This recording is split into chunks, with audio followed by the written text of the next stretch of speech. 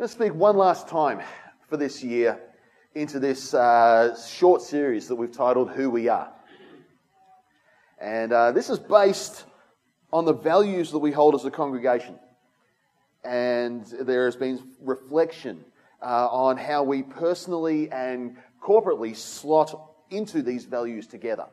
And I hope the feedback has been great, that you've been fine with the organic way we've presented this and just allowing the Spirit to speak to us all instead of trying to be too coercive or try to pull for the heartstrings or go there with hype or anything like that. We've really just wanted to share simply from the Spirit who we are.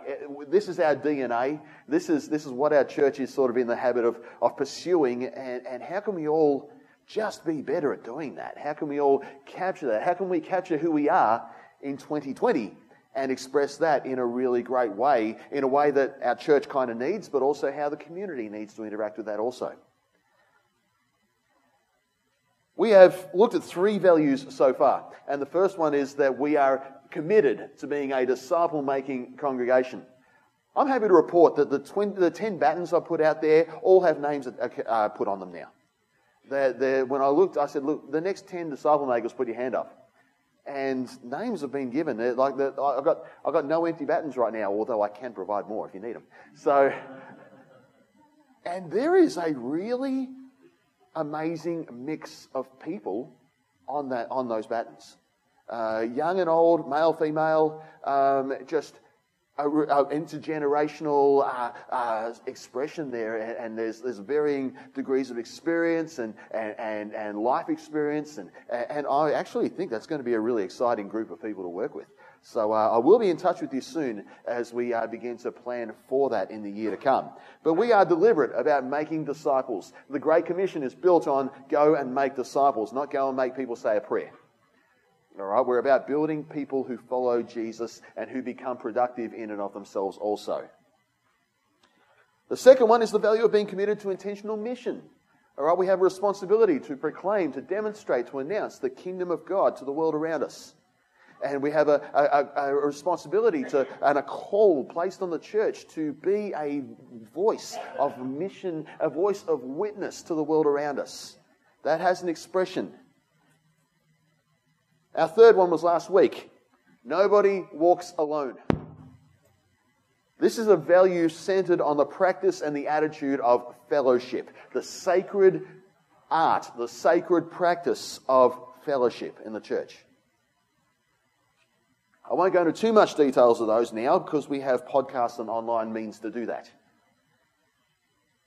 But we have a chord of Christian living and worship now coming together as we pursue these values. We have this one rope, if you like.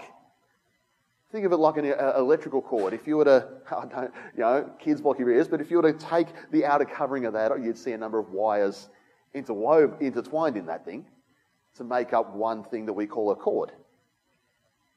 Or if you look at a rope, there's a number of cords woven together there. The rope, Christian life, spiritual formation, worship. The strands, discipleship, witness, fellowship. They're all intertwined. And if you cut any part of that, you actually cause an unraveling of the rope in an unhealthy way.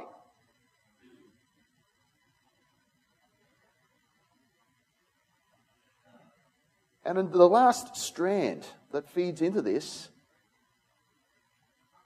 is the area of service. Our value is that people here are empowered to lead and serve. We are committed to intentional ministry development, teaching people to become leading servants. We don't just talk about leadership like some top-down model. That's not the Baptist way anyway. Congregational government doesn't allow for that. Neither does the Bible. It's not about being top-down it's a collaborative style of leadership, and Jesus' demonstration of leadership is all about service. Whoever wants to be great among you needs to serve. Jesus picks up a towel, washes disciples' feet. Why? Because he demonstrated love and he demonstrated who he was, but greatness through the act of service. When we think of leadership in Christian terms, service and influence is really where it's at. The very word minister is a service word. And ultimately, ministry and service is the destination that worship, ministry, discipleship, mission, fellowship, those things all lead us to this element of service to each other, to the world around us, in the life of the church, to Jesus, of course. So far, none of that should be all that revolutionary. Spiritual formation, the journey of discipleship, builds us up and equips us for service.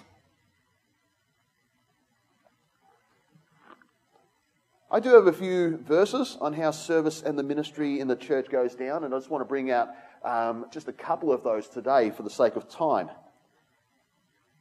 These verses bring me to the conclusion that Christian influence and service is everyone's job. Ephesians 4 is the chief of these verses.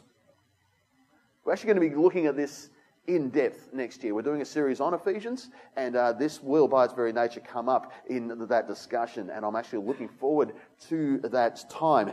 Here's a quick snippet of that. It's just chapter 4, verse 11 to 13. So Christ himself gave the apostles, the prophets, the evangelists, the pastors, and the teachers to equip his people for works of service, so that the body of Christ may be built up, until we all reach unity in the faith and in the knowledge of the Son of God and become mature, attaining to the whole measure of the fullness of Christ. For the longest time, I've been convinced that the 5 roles mentioned here are pretty much the ones all of us fit into. These actual roles become part of our spiritual identity. I'm convinced that these roles are far more widespread than merely the people we employ in church life or even the people we elect in meetings like we will after this service. They have an expression outside of these walls. They have an expression in the walls. But they have an expression as a form of identity of who we all are. We all fit into these roles together. And together, when we step into these roles, we play a role in seeing the fullness of Christ happen. It's an amazing thing. I'm a continualist. I believe the prophetic and the apostolic gifts are very much present and active in the local church also. Because when we understand them well, when we take them off the pedestal that we sometimes put them on, and actually understand how they do play out in everyday life, we soon discover that the church actually still needs them. I had 2 reflection times today. This is the first one. 15 seconds. Take a look at those 5 things and tell me, even with the limited knowledge you may have, some of us are new to faith, some of us are still trying to find this way, some of us might be interacting with these ideas afresh today. If you look at the screen and you look at those 5 functions, is something knocking on your heart today? Does it suddenly feel like, gee, I'm looking at the mirror?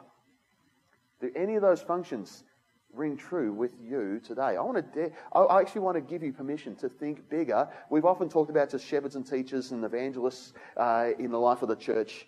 We don't always understand the apostolic. We don't always have time for the prophetic, or we're very guarded with it. But I just want to take a moment, 15 seconds.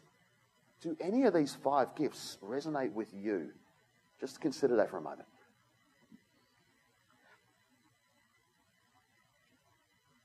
You can have more than one too.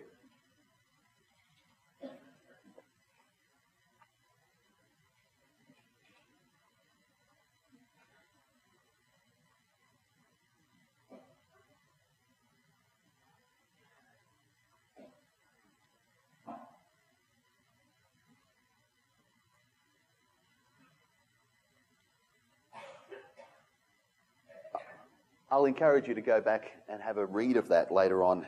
And just, look at it with fresh eyes. And maybe deliberately ask the Spirit about how to interact with that passage. Romans 12, for the sake of this morning, is the other passage I feel led to just address today. And for those who are visiting, we have 3 significant people groups in our church. We have English-speaking people.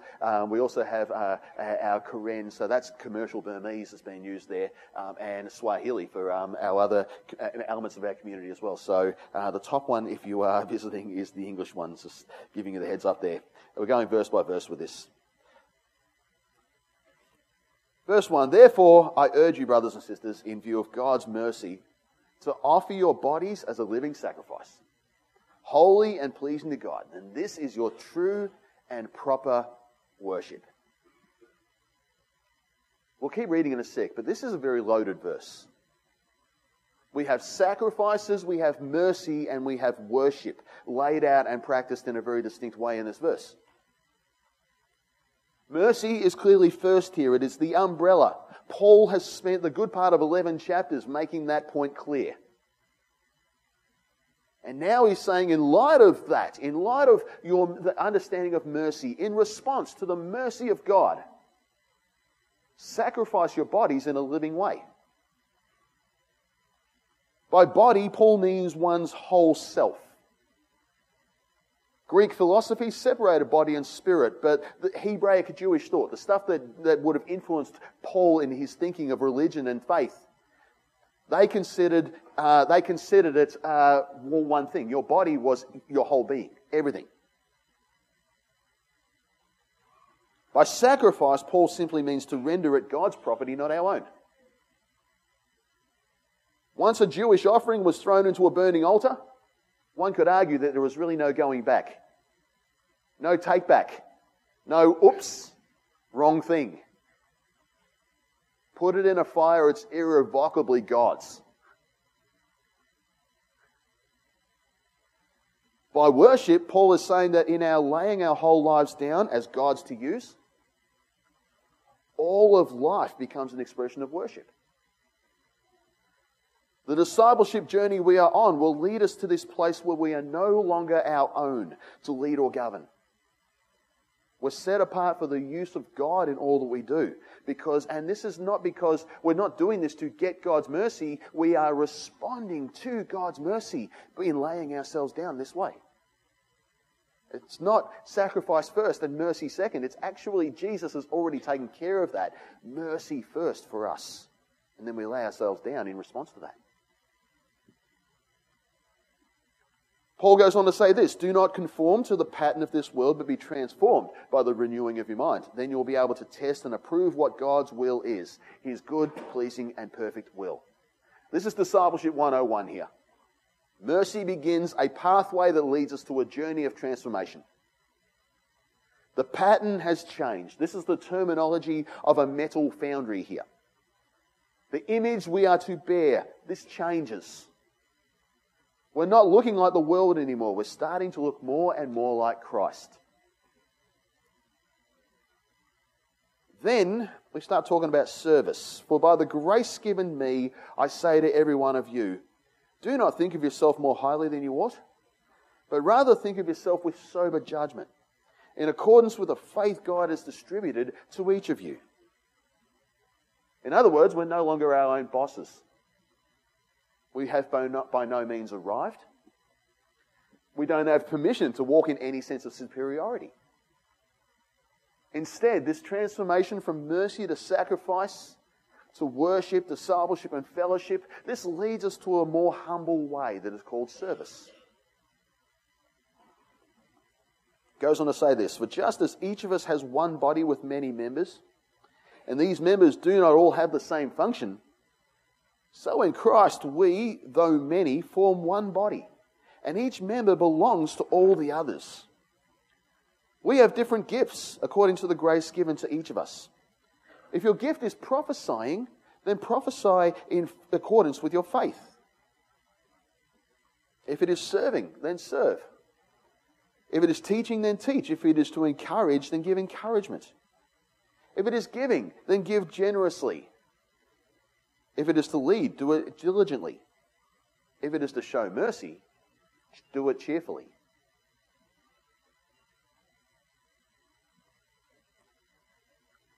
Paul shows us here that we now belong to each other as members of a body. And each part has a function. I am reliant on you as much as you are reliant on me.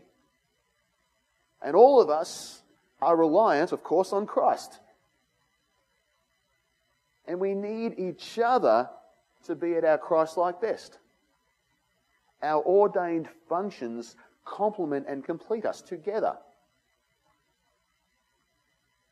If some pockets of the body choose not to use their parts, the body feels that. The body has to either overcompensate and work harder, or not actually get some functions done at all, depending on the part, depending on what is missing. Paul then gives us outlets of examples here of how Christian service can have an outlet. This is not an exhaustive list.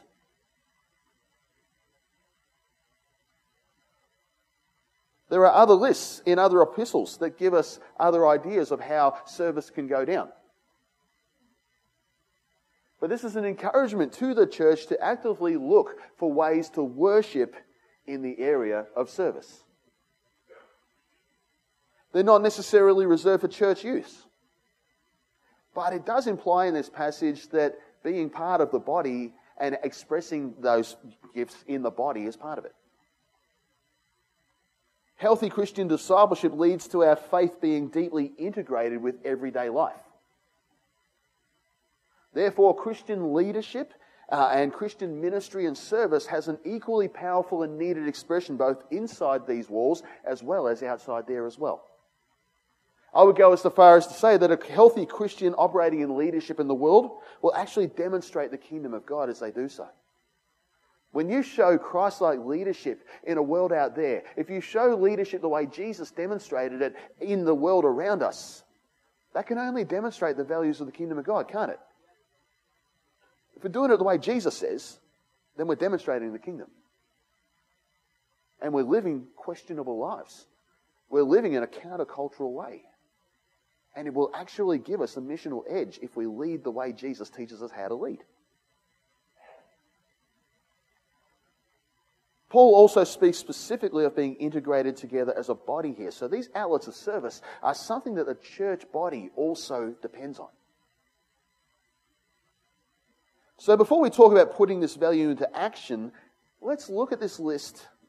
Let's take on board just these examples. Talks about prophecy, and this is in accordance with your faith. That's something to flesh out at another time. But there's different ways prophecy has an expression, and different experiences, and different understandings, and different experiences that will feed that process. Foresight and insight are elements of prophetic ministry. Over the weekend, just listening to Alan Hirsch at an event this weekend, he actually says that pursuing justice is an example of what prophetic behaviour looks like. That's pretty cool because there's a fresh bent towards justice emerging in our midst at the moment, which might indicate something prophetic taking place there. Serving, all of ministry is service, but there are people who are specifically gifted for certain expressions of actually waiting tables, as it were, of actually doing specific service things. Teaching. That's self-explanatory. Encouragement. This is more than slapping someone on the back going, "You can do it, mate." This is actually being a bit more engaged in the process than that. It's actually adding strength to others here. Giving and generosity. Some are actually positioned to actually excel in this regard. There are stories in times past of Christian business people who actually understood that their financial success was actually them being gifted so that they could finance other ministries in the life of the church. Mr. Colgate goes down in history as one of the people who actually goes down, who learnt that and actually saw his business and the success of that as an outlet for the ministry of this regard. Leadership, we all minister, and some are called to steer things along the way. Cheerful mercy. Now, we're all called to show mercy. It's one of the Beatitudes. I wish that word mercy was used a little bit more frequently in some church settings that I've sort of been observing. But some are specifically gifted in this regard also, more than others, and it shows in who they are. I'm going to stop, I'm going to pause, let the Spirit speak for 50 seconds. I've learnt that 1 minute actually stops the recording. So for 50 seconds, let's pause and just see what the Spirit wants to say there. Is this the sort of, are any of these capturing you, going, you know what, God is actually ordaining me to do this, but I'm not doing it. God has placed me in a body to actually accomplish a function. And maybe it's not on the screen, maybe it's something else. But are you a body part that's actually not being used right now? Is the Spirit wanting to say something? Let me pause. Let's reflect on that just for a little bit.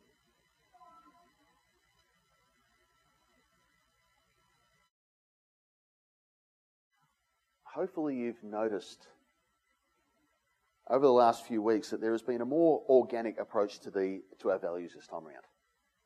There's no corporate rah-rah. There's no setting crazy goals because we've already got some very good things in place. We don't need to be putting new burdens on the life of the church. There's no new ministries to launch or things to kick off. We're just going to actually be doing pretty much the same, but actually doing those things in a way that we've learnt from what we've done before, and we'll just continually be better at doing those things. I believe there are some great things in store in the life of the church in the year to come, but also some big challenges ahead. There are things that need to be done. There are roles that need to be filled in the life of the church. There are things we have to accomplish. There are challenges lying ahead for us in a big way. But I've actually felt to be as reflective as possible in how I've presented this to the congregation. And I believe the Spirit has been doing work as we've been presenting these things.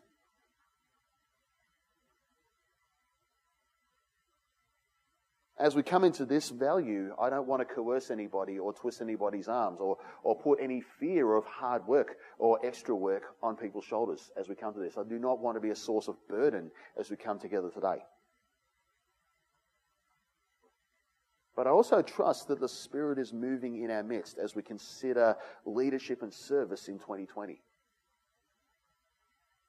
And I would prayerfully ask you to trust what Jesus says when he says, "My burden is light." And that we have equipping clearly from the Lord given to us in order to do the service that we put our hand up for. If we approach service the way the Scriptures present it, as a body using all of its parts, the body will not be taxed and no individual part will be harmed in the process. So I ask questions like this so that the body parts start getting awakened.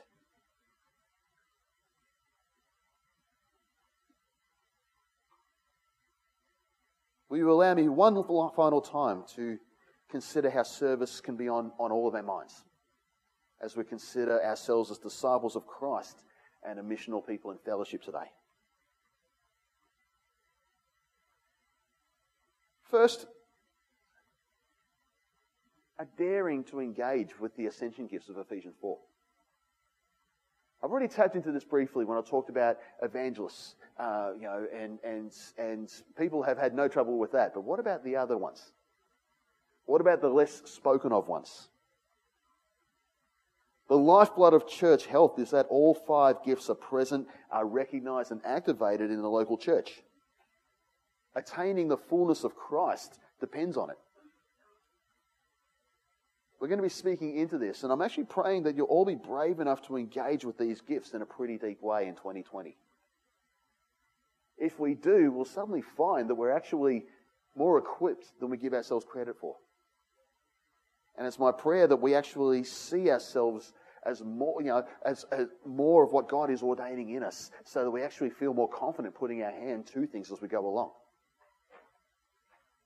I actually believe that the A word, the apostolic, is something deeply and profoundly applicable to the whole Mount Gambier church. And I believe the Lord is beginning to ask a searching question of this congregation.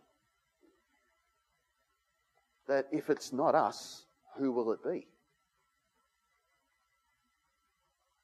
I believe a specific apostolic expression is on the horizon for this congregation.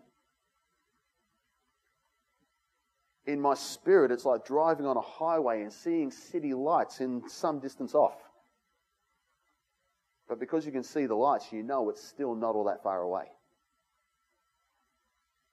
For the record, all of my academic pursuit from here on in, my master's thesis and all this other stuff I'm now working on, is actually built around this idea, so look out. But let's consider service as described to the Romans. Out of simply knowing Christ, out of a revelation of the mercy of God, out of being transformed into the image of Christ more and more, out of a mindset that says, I haven't arrived yet, let us come to a place of active and engaged service. A number of us here speak of your vocations as ministry. One, I completely want to endorse that. What you do in the world out there, an integrated faith sees their worship in all areas of life. So yes, you are ministering, you are serving the Lord as you serve in the workplaces you're in. There is ministry going on and you are demonstrating the kingdom of God. You're doing great things and I endorse that.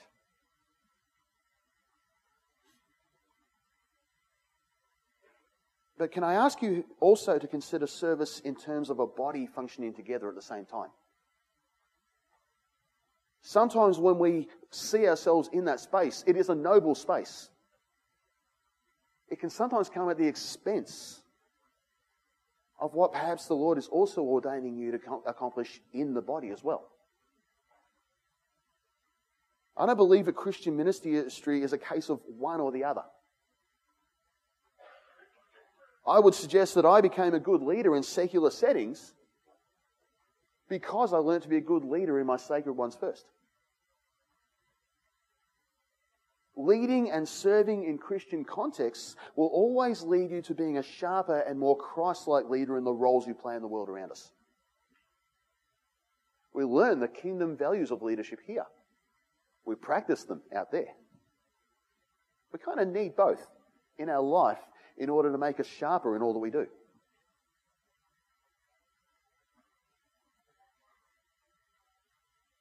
There is a crazy and terrible statistic that has made the round in church life, literally for decades. In secular circles, it even has a name, the Pareto principle. The 80-20 rule, the law of the vital few. It tells the story that in any organisational setting, 80% of the work gets done by just 20% of the people. In the church world, most churches really only pursue 2 of the 5 ascension gifts, rendering it a shadow of what it can be. At best, the church runs at about 40%. In the church world, there is a frightening attrition rate of both pastors and volunteers because of the burnout that comes when this principle is in play. But the scriptures tell us that we are a body and all the body parts play their role. We can keep that rule at bay in our church. We can have a culture where that has no place here. Simply by all of us taking up the role that we know the Lord wants us to do.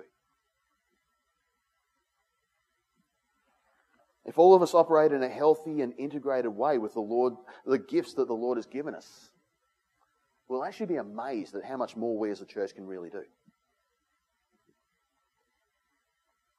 Are your gifts being used? If not, why not? Is it us not recognizing those? Is it us not calling out for it? Is it you withholding it?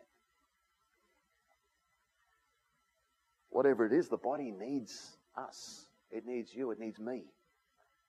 We need to work that through so that the body is at its best. Can I ask all the ministry teams to keep meeting together in 2020? Most teams meet together at least on a quarterly basis, and I'm blessed to see this happen. Let these things be a celebration of gifting. Let these things be filled with the spirit of fellowship. Let these be times of great training and development. Continue that. That is a great culture that is now in place in our church, and I'm blessed to see that happening. Keep it up. It's awesome. I'll remind you that there is a more formal option of training at our church also. We have a partnership with Alpha Crucis College. Andrew Potts, he's not in here, he's in the kids' church, just told me before, he just got his final marks. He has just completed this Certificate 4 training. Now officially he has, so he's ready to graduate. So that's really awesome stuff. So we actually have our first completion of a course like that. That's a big job. And he's done well. We've got a couple of other students in the church right now also. There's room for a few more. It's one of the cheapest and the most accessible forms of theological training you can get your hands on. So if it's something you want to look at, no matter what your educational background is, if you're an adult, it won't be beyond you.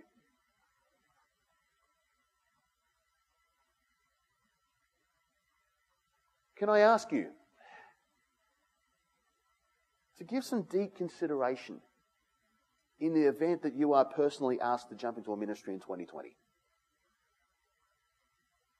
It's no secret that some ministries are screaming for leaders. But the culture is still very much one of getting the right people for the ministry at hand. If someone says, hey, can you come and actually be a part of this particular ministry? We're not doing it because your name is free. More often than not, you are being asked because you have a skill set that is being recognized as useful for that space. So if that question comes along, if someone comes alongside you and says, hey, how about it? Would you deeply engage with that? Seek the Lord over it. And just see what the Lord is saying as people do that in the life of the church. If you've been asked, it's because the Spirit has most likely made that conversation happen. Your gift is valuable to the world and the body.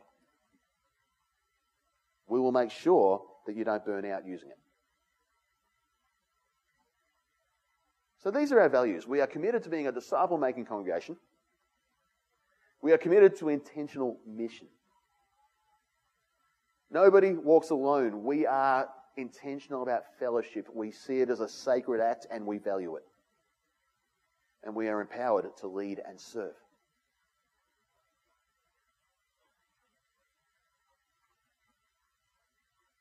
As we go into 2020, I just want to throw 2 more Bible verses at your way and just give something that I believe in my retreat time. God has actually put these on my spirit to share with the congregation, and I believe this is the time to do that. It's a little bit different. I'm just moving across here. This is territory I don't normally take up, but I'm feeling compelled by the Spirit to actually share these and speak into these ever so briefly for you guys. 1 Kings 17. So there's a couple of well-known passages here, but I think the Lord will use them to speak to us today. Sometime later, the brook dried up because there had been no rain in the land. Then the word of the Lord came to him, that is Elijah, go at once to Zarephath in the region of Sidon and stay there. I have directed a widow there to supply you with food. So he went to Zarephath where he came to the town. When he came to the town gate, a widow was there gathering sticks. He called to her and asked, would you bring me a little water in a jar so I may have a drink? As she was going to get it, he called, and bring me please a piece of bread. As surely as the Lord your God lives, she replied, I don't have any bread, only a handful of flour in a jar and a little olive oil in a jug. I'm gathering a few sticks to take home and make a meal for myself and my son, that we may eat it and die. Elijah said to her, don't be afraid. Go home and do as you have said, but first make a small loaf of bread for me from what you have and bring it to me. Then make something for yourself and your son. For this is what the Lord, the God of Israel, says, the jar of flour will not be used up, the jug of oil will not run dry, until the day the Lord sends rain on the land. She went away and did as Elijah had told her. So there was food every day for Elijah and the woman and her family. For the jar of flour was not used up. The jug of oil did not run dry, in keeping with the word of the Lord spoken by Elijah. 2 Kings 4, the same but different here. The wife of a man from the company of the prophets cried out to Elisha, next generation, "Your servant, my husband, is dead, and you know that he revered the Lord. Now his creditor is coming to take my 2 boys as his slaves." Elisha replied to her, "How can I help you? Tell me, what do you have in the house?" "Your servant has nothing here at all except a small jar of olive oil." It's always that last thing in the pantry, is it? Elisha said, "Go around and ask all your neighbors for empty jars. Don't ask for just a few. Then go inside and shut the door behind you and your sons. Pour oil into all the jars, and as each is filled, put it to one side." She left him and shut the door behind her and her sons. They brought the jars to her, and she kept pouring. When all the jars were full, she said to her son, "Bring me another one." But he replied, "There is not a jar left." Then the oil stopped flowing. She went and told the man of God, and he said, "Go sell the oil and pay your debts. You and your sons can live on what is left." 2 very different stories, 2 generations apart here, but both feature a miracle with oil.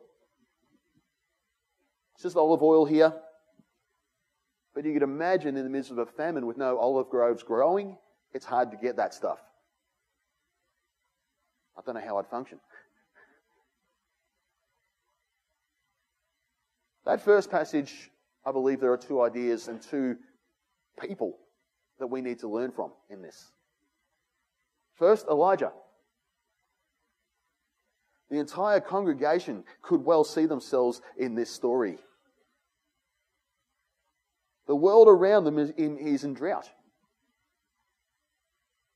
And the Lord, for a season, has actually put him in a place where he has been sustained. He's the one giving the bad news. No rain. See ya. And he goes and sits by a brook. Ravens are bringing food to him. There's a stream. He's got it all fine while the world around him is actually going into drought. For a season, it's fine to be sustained that way. Sometimes it's good to get out of things and actually be away and be refreshed and be prepared in those times by the Lord to see the provision and the blessing of God in your life. But there's a point where even for him, the brook dried up, the ravens stopped coming, and the Lord said, "You've got to get out there." Because it's one thing to be in this bubble of blessing. Excuse me. But it's a whole other matter that actually we can, in that space, become aloof from the drought going on around us and the people that we're actually supposed to be serving and reaching out to in that time. There was a point where Elijah was actually thrust out of that space to actually get back to the real world and to engage with the people in that drought.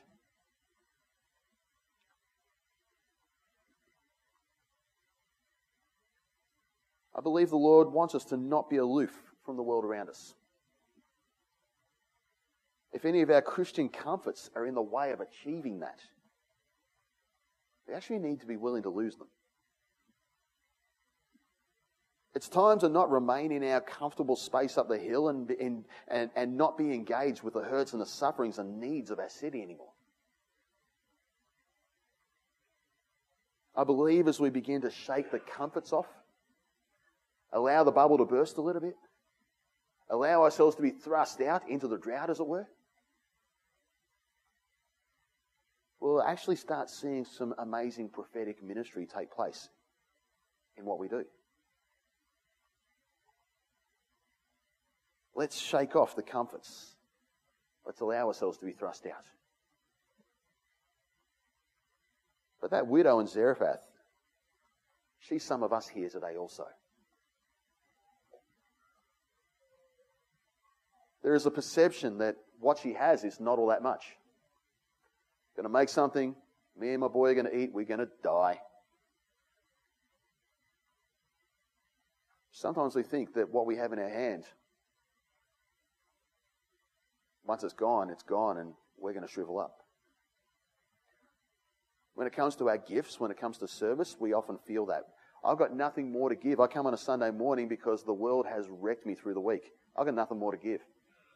I got my little loaves, I got a little bit of oil, I'm just clawing in a Sunday morning hero in the worship because I just want to get back into that stream again. It can feel like that, but the gifts God gives us ordain us for something greater than that. there's more going on through the Spirit in our lives than we give the Spirit credit for. And we hide behind this sense of inadequacy, or this sense of fatigue, or this sense of, all these different things can hold us back. And we go, the little I have is only just enough for me. Yet the widow gave that. And gave. And more came. We don't know where it came from. Just opens the pantry and it's like Groundhog Day. The bottle's full again. As we give, the Lord will sustain. Some of that might be financial for some of us. The Lord will sustain. Some of that will be time. The Lord will sustain. Some of that might be energy. The Lord will sustain. Please don't hold back when the Lord is ordaining you to give what you have. The second one is obviously another prophet, another story of oil, but another pertinent word for us. As a church, we're enjoying the oil, the Spirit moving in our midst.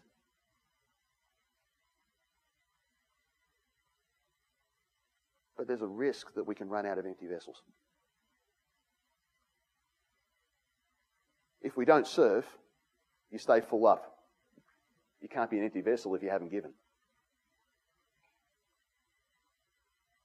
That's one way. We need to, in our personal being, continually come to God as an empty vessel for the oil to continue in our midst. Our house churches, we need to create more empty vessels. We need groups willing to split in order for the oil to flow. The minute we say we have no more room is the day the oil stops. It's the day that God goes, fine, I'll go somewhere else. If there's no more space for the oil, what does God do with that? What does the Spirit do? Do we want to stifle what the Spirit is doing?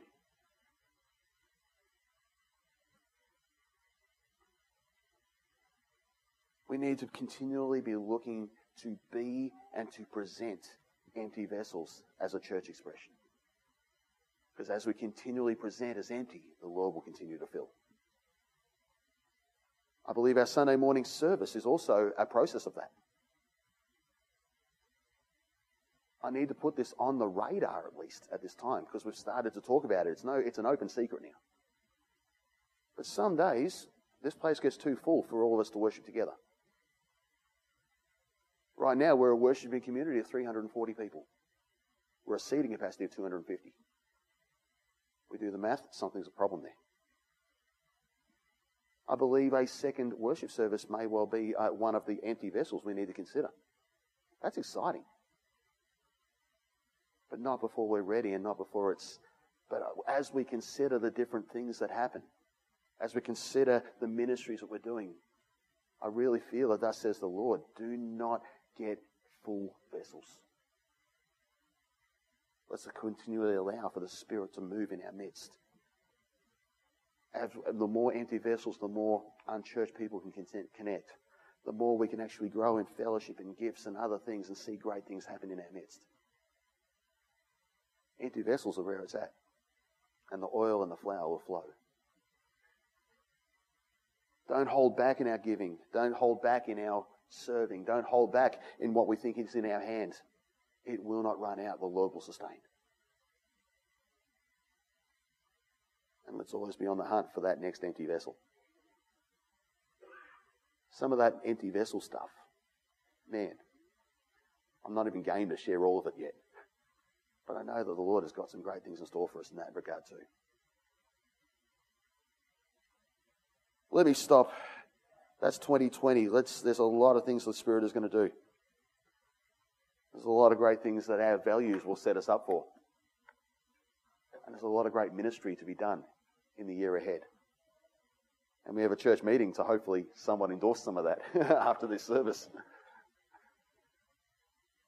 But for now, can we just stop and pray? And then I'll hand over to the worship team.